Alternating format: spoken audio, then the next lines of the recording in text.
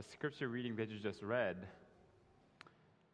if your son or daughter were to come to you and say, "Mom, Dad, give me my share of my estate," what would you say?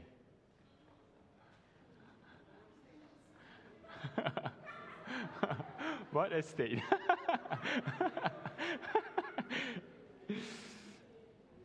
My sermon title today is The Prodigal Son. No, The Prodigal Father. I got this inspiration from the book called The Prodigal God by Pastor Tim Keller, very famous writer, bestseller. Some of my sermon material is from his book, but I want to talk about the prodigal son and the prodigal father. The parable of the prodigal son, this is probably one of the most well-known stories in the Bible, the story that Jesus told.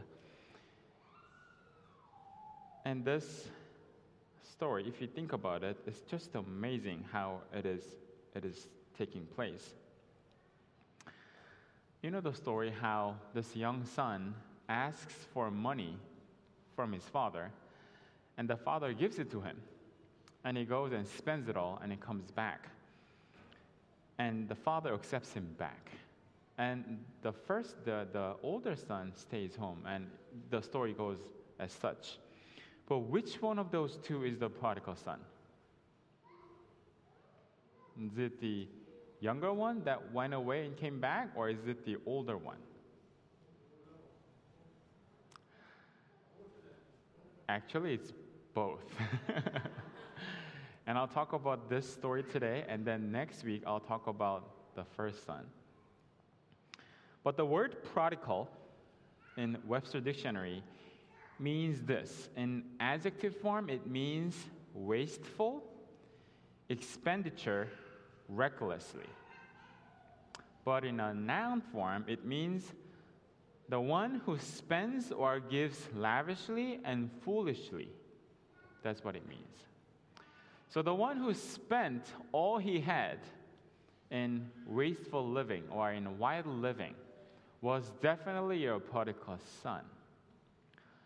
But if you think about it, what about the father who gave almost wastefully to his son without holding back? Wasn't he a prodigal father as well? That's what we want to talk about. Was he a prodigal father or not?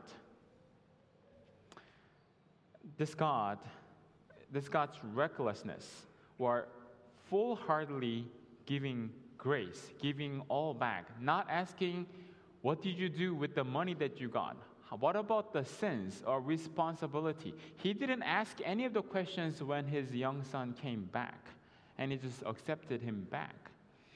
That prodigalness of this father toward his son is our greatest hope. Did you realize that? Because of this father's prodigalness, we have hope.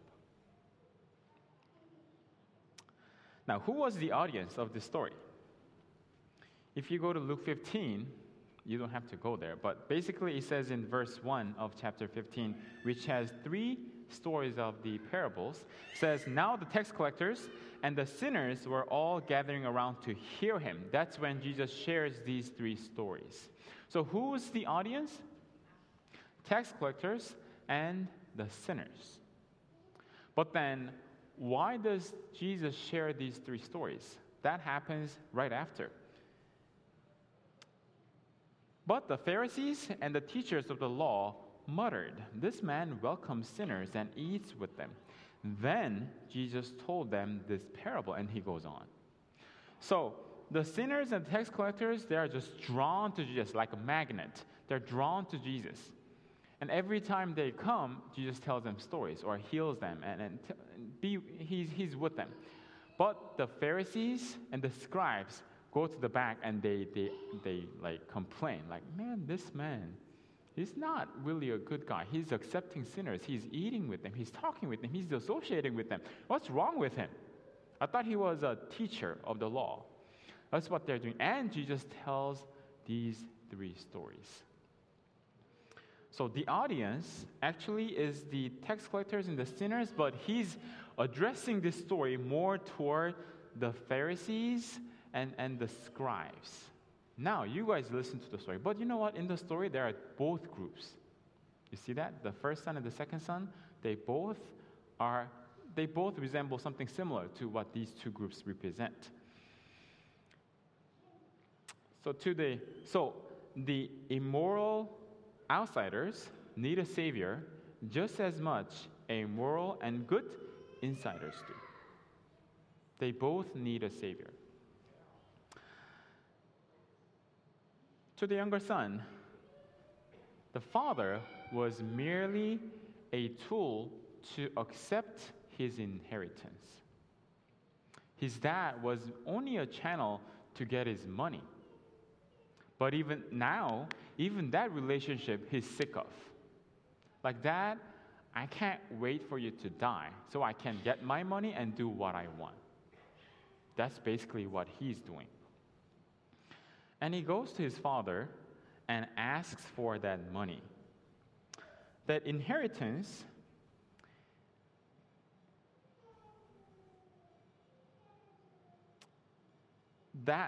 okay, so parents, let me ask you a question.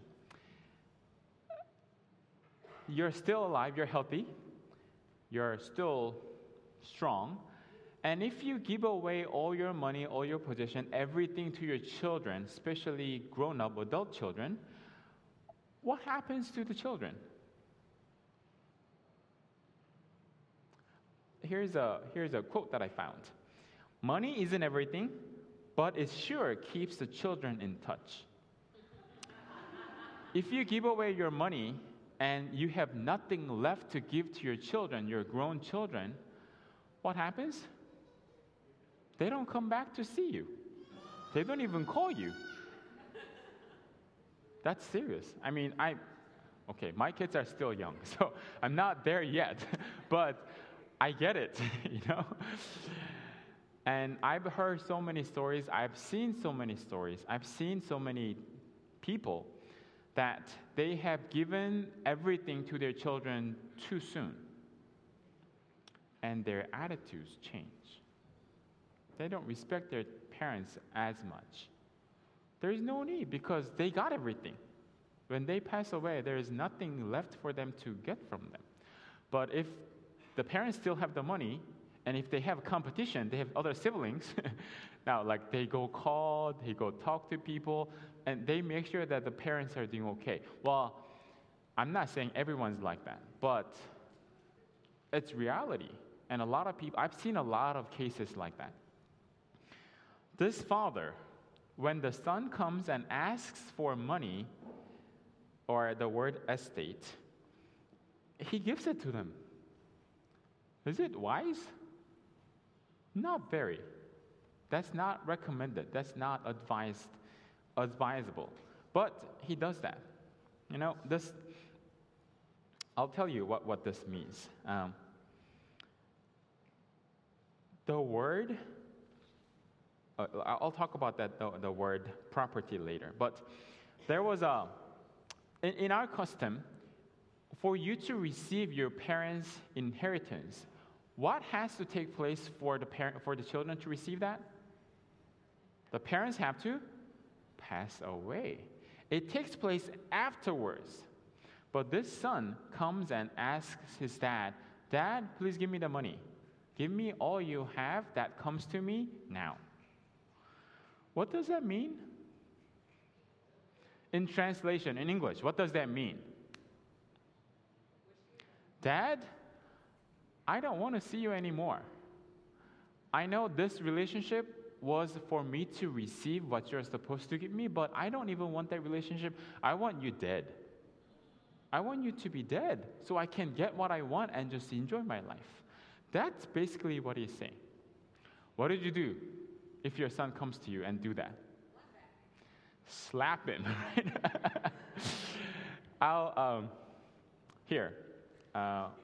I read this. That's our culture, Western culture. How about in the Mid-Eastern culture? A professor from Presbyterian Cemetery in Pittsburgh, Pennsylvania, did a research on this topic.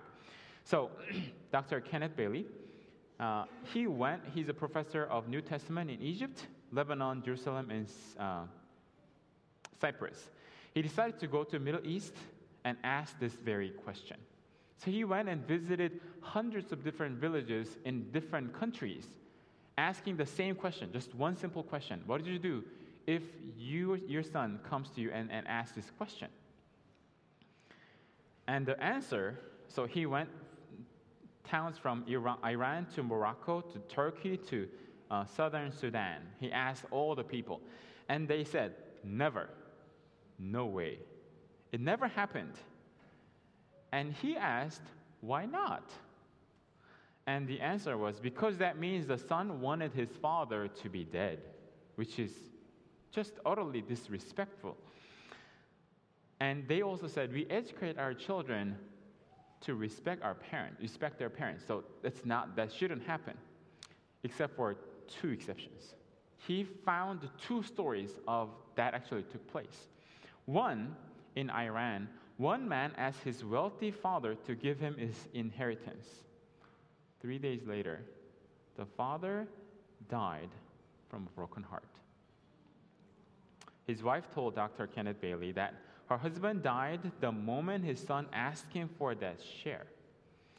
And it was like the son took a knife and stabbed his father's heart again and again and again. Just like that, he died 3 days after. Second exception. It happened in Palestine, where a young man wanted to ask his father for the inheritance. The father killed his son right there. So those two stories, true story.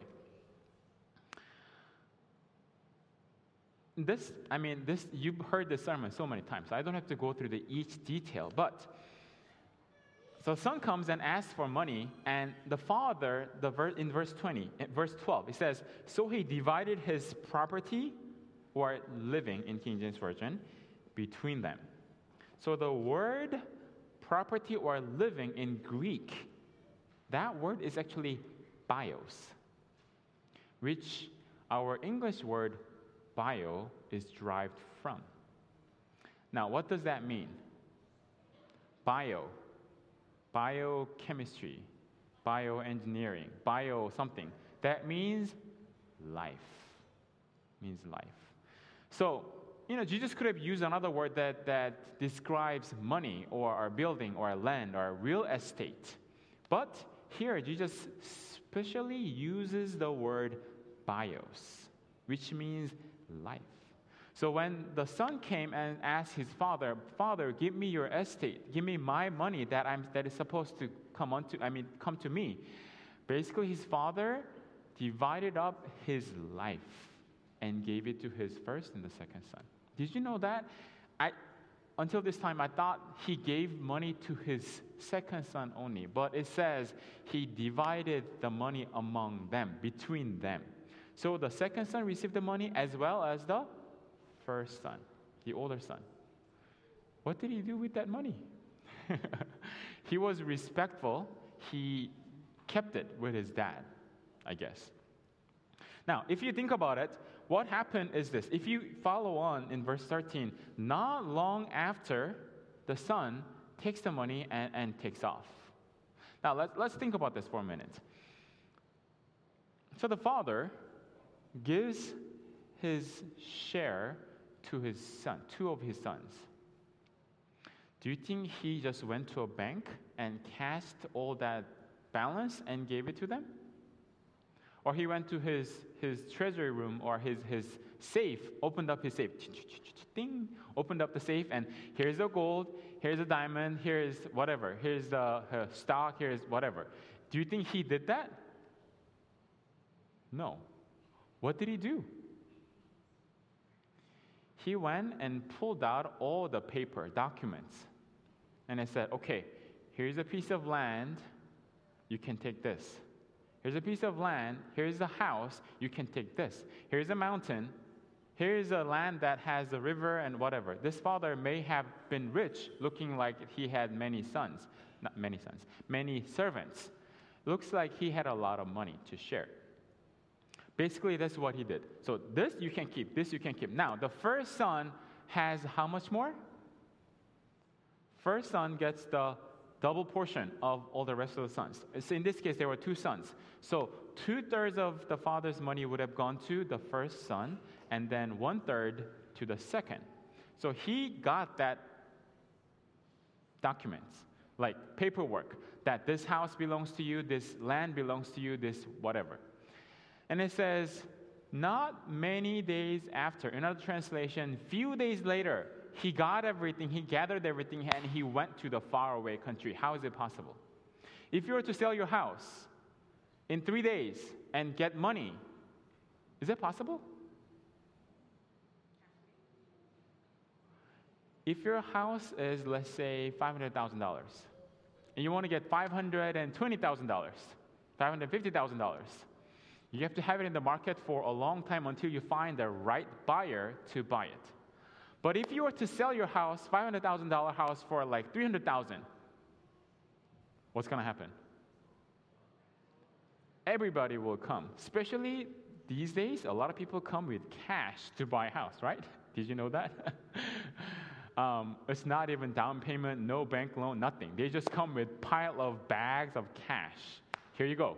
And they actually pay more than what you're asking for. So that's the story.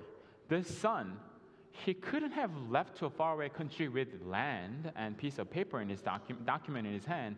He needs to have cash in his hand. That means he sold everything so quickly.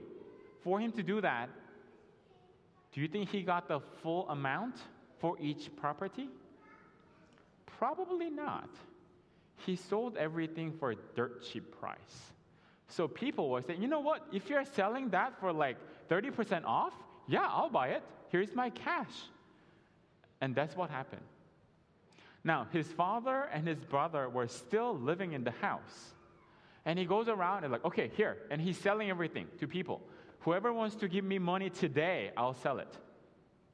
That's what happened, most likely. And he goes and he sells everything. And we know what happened. After many days,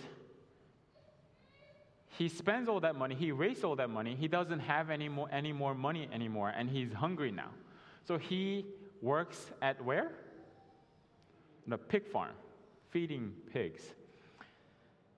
Have you ever smelled pig poop? Any kind of poop in the farm is not good. If you drive along like Highway 5 North, if you go around like Bakersfield, you can smell it, right? All the cow farms. Those who have smelled it, open the windows or had the AC like, and then drive like, whoop, this is that area, and you just close everything, right? But pigs smell worse. You know why? Cows usually eat grass, hay, and stuff. Pigs, well, they usually eat like whatever, yeah? And cows, they can digest things a little better, whereas pigs just straight out. So just like human waste, pigs' waste smell really bad, like worse than cows. I don't know if you had the chance or experienced pigs' farm and how badly it smells, but I was, maybe I was in college or in high school. I was volunteering to help someone. And the work that was given to me that day was to go to a pig farm and pick up their waste and bring it in the truck and make compost. I was like, really? So 3 guys went inside the truck and we drove to the pig farm. And we were like, oh, this smells horrible. We had to physically shovel everything to the back of the truck, and we were driving back to this guy's farm. And I was like, oh, man, this is just horrible. It was a summer day. It was hot. We were shoveling all morning. We were sweating. It was hot. It was like, you know what? Let's take a break. And like, what do we want to get? How should we take a break? Let's go get some ice cream. So we decided to go to a 7-Eleven. In that small country town, they had a 7-Eleven right along the road. So we pulled over to the side of the road. All of us, we have like pig poop in the back of a truck.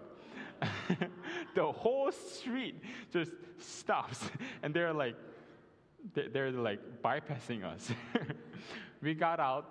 We were like pretty much, we had pig smell, pig poop all over us.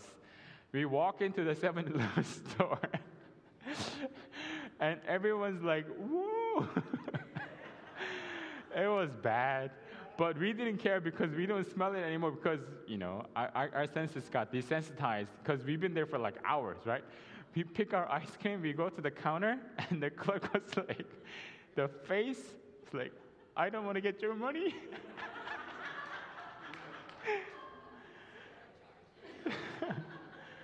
Well, we paid for it, but that's what it looked like. So pigs smell bad. But this guy was feeding pigs. You can imagine how dirty he was and how smelly he was. And he came back. And as soon as he came back, what happened? The son comes back, and he practiced his line because he was so hungry. He wanted to go back to his father's home and say, Dad, I have sinned. I'm not worthy to be called your son. Please hire me as your hired servant. And then I'll just work. You know why he did that? There are two different types. One, a bound slave. One, a hired servant. Which one sounds better? Which one sounds in a better condition? Slave or servant? Servant, right? That's what it sounds like. But let me tell you what's going on. A servant is a hired person, meaning you get paid.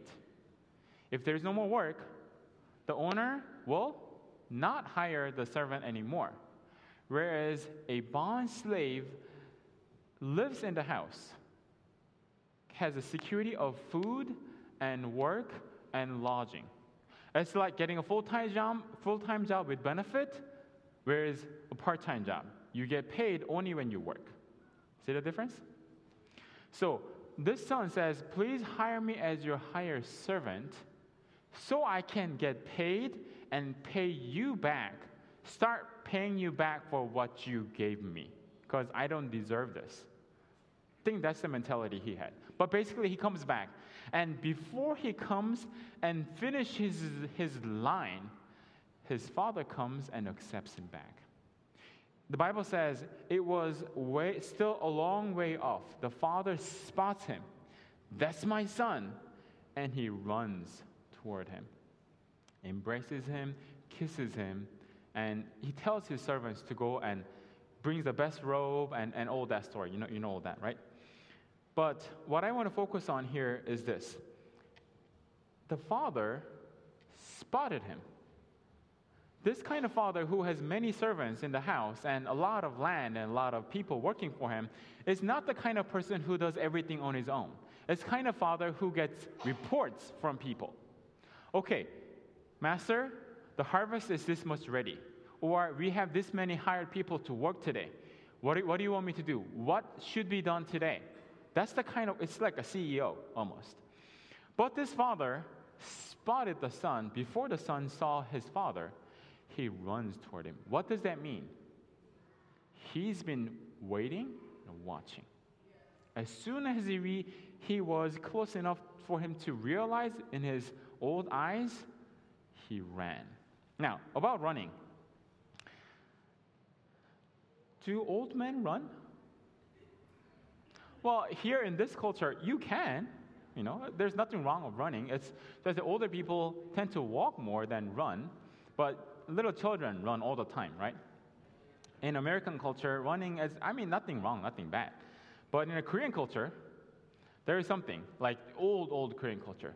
When there is like a sudden showering, and you get wet, you didn't bring your umbrella, or you're not at home, you're outside. Old men do not run. They would rather get wet than to run. Why? Fall, that's true. But for them, it's more like a respect. It's like shameful to run. They would like, we don't run, kind of thing. That's in Korean culture that I know, that I grew up learning or hearing about that. But in the the culture in the Bible is a little different. So people at that time, what kind of clothes did they wear? They wore long robes, down, like reaching down to the ankle. Just like a bride wearing a wedding dress. For you to move fast or run, what do you need to do? You need to lift your clothes up, exposing your legs. Otherwise, you will trip and fall. So this old man, wearing a long robe, respected, honored, has to reveal his legs to run, which is a shameful thing in their culture. They never run. Older men never run. Younger men or children or women can, but older men never do. 1976, in Vicar Valley, this is a story that I read from a book from a professor at Andrews. A big celebration took place in this valley. People parked their cars all over the side of the mountain, the parking road and the side. But then the party took place in the middle of the valley. There was an earthquake. All the cars just rolled down and just went down into the middle of the valley while people were all there gathered and having a party. Everybody started running, screaming, running for life, running away from cars. 4 older men, elderly men, refused to run and died. They said, I would rather die than run. It's their culture. That's what they do. But this father forgot about all his life, all his respect, about his shame. He exposed his leg, probably all the way to the place where he could do a full 100-meter dash. I can just imagine. Just like, I don't care. He just ran toward his son and grabbed him. God's love and forgiveness will pardon any kind of sin. A lot of Christians make a mistake here. They say, you know what, look at this father. The son didn't have to do anything. The father forgave everything. There was nothing the son did. The father accepted him back. There's nothing that we as Christians need to do to be forgiven. The Father has forgiven us everything 2,000 years ago. There's nothing that you have to do. You are saved. You are forgiven. You're good. Is that true? The son had to repent, turn around, which means repentance, turn around and come back to the Father. Now let me ask you a question. At what point did the Father forgive his son? When he came back with dirty clothes? While he was partying outside? The moment he left his father's house, the moment he asked for his father, Dad, I don't want to see you live. Give me your money so I can go. That moment, Father already forgave him. However, was the son forgiven? Did he realize that his father had already forgiven him while he was out there partying? No. Forgiveness was already offered. Father already forgave him. But the son didn't realize, he didn't know that he was forgiven until he repented and came back to the Father. That's what we as Christians have to do. We have to go back, repent and go back to God. As soon as we do that, then God will accept us. Whatever sin we have committed, however dirty we smell, however terrible situation we are in, as soon as we turn around and go back to God, He will run toward us. Do you want to go to God? Do you want to go to a father like this? Do you want to go to a prodigal father like this? I'll read this one story to finish. Joe was on a plane and sat in the aisle seat. He was hoping that someone quiet could sit next to the 2 seats so that he could rest on this 4-hour flight. A minute later, a lady came with a boy in her arms and one other following her. She also had a backpack on her back and a suitcase. They were going to sit next to Joe, so he got up, helped the lady put the stuff in the cabin. The lady sat in the window seat holding a 10-month-old boy, and the little girl who looked like a 4 or 5 sat in the middle. The plane took off, and as soon as the plane took off, he realized that the lady was in trouble. The minute she pays attention to the son, the girl whines. The minute that she pays attention to the girl, the boy whines. Have you ever been in this situation? So he decided to help. So he played with the little girl in the middle and he read books for her. Everything went fine until about 30 minutes to their final destination. The most violent turbulence since Noah's flood came and hit the plane. The plane was shaking up and down, side to side, and it was just crazy. The little girl started screaming, and soon after, everyone on the whole plane screaming. Eventually, the plane landed, and Joel helped the lady carry her stuff. They walked toward the border between the secured area and the unsecured area where people come and meet, right? And this mega-sized international airport, the boy in the lady's arm, because of the turbulence, threw up his everything he ate from the day he was born. She shot at his mother's face, and half of it came back to him. It smelled so bad, and Joel started to just walk away from them. They looked so terrible, and they smelled even more horrible. Then, just then, all of a sudden, a handsome gentleman came out of blue, ran toward them. This well-built, gentle-looking man approached this smelly lady and hugged her and kissed her. He then took and looked at the boy wearing his lunch and breakfast all over him, wiped the vomit off his face, and kissed him. Then he took the little girl in his arms too. That is love. Isn't this what our Heavenly Father does to us every time we go to God? We may look filthy with our sins. We may smell terrible with our bad habits that we hold on to. But when we go to God, He will wipe out the filthiness from our face and He will embrace us. Whenever we look at ourselves, we don't know how in the world we could be saved. But whenever we look at Jesus, we don't know how in the universe we could be lost. Is there anyone in this room today that may have gone astray and haven't come back home yet?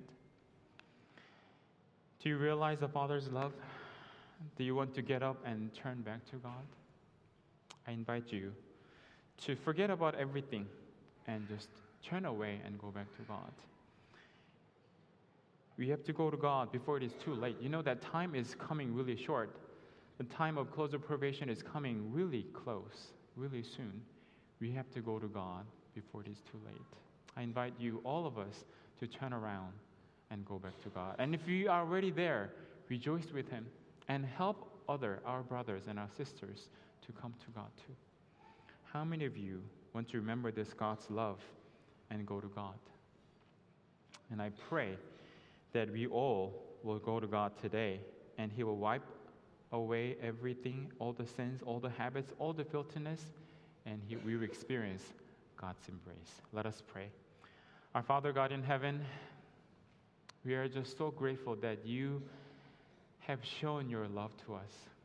And Lord, without your love, without the love that the Son remembered, the Son would never go back to God, go back to his Father. In the same way, if we do not remember you and your love, we will never go back to God. But Lord, remember how loving you are, how grateful you are. Help us to go back to God where you will embrace us and where you will love us. Please bless every single one of us. Help us to be cleansed from our sins. Lord, we confess our sins, our habits, our filthiness, the things that we cannot even share with other people, the shame that we have in us, the sins that we have in us. We give it to you, God. Please cleanse us, accept us back. Please have us back in your embrace, in your bosom, so that we could be saved. Please bless everyone here. This is my prayer in Jesus' name. Amen.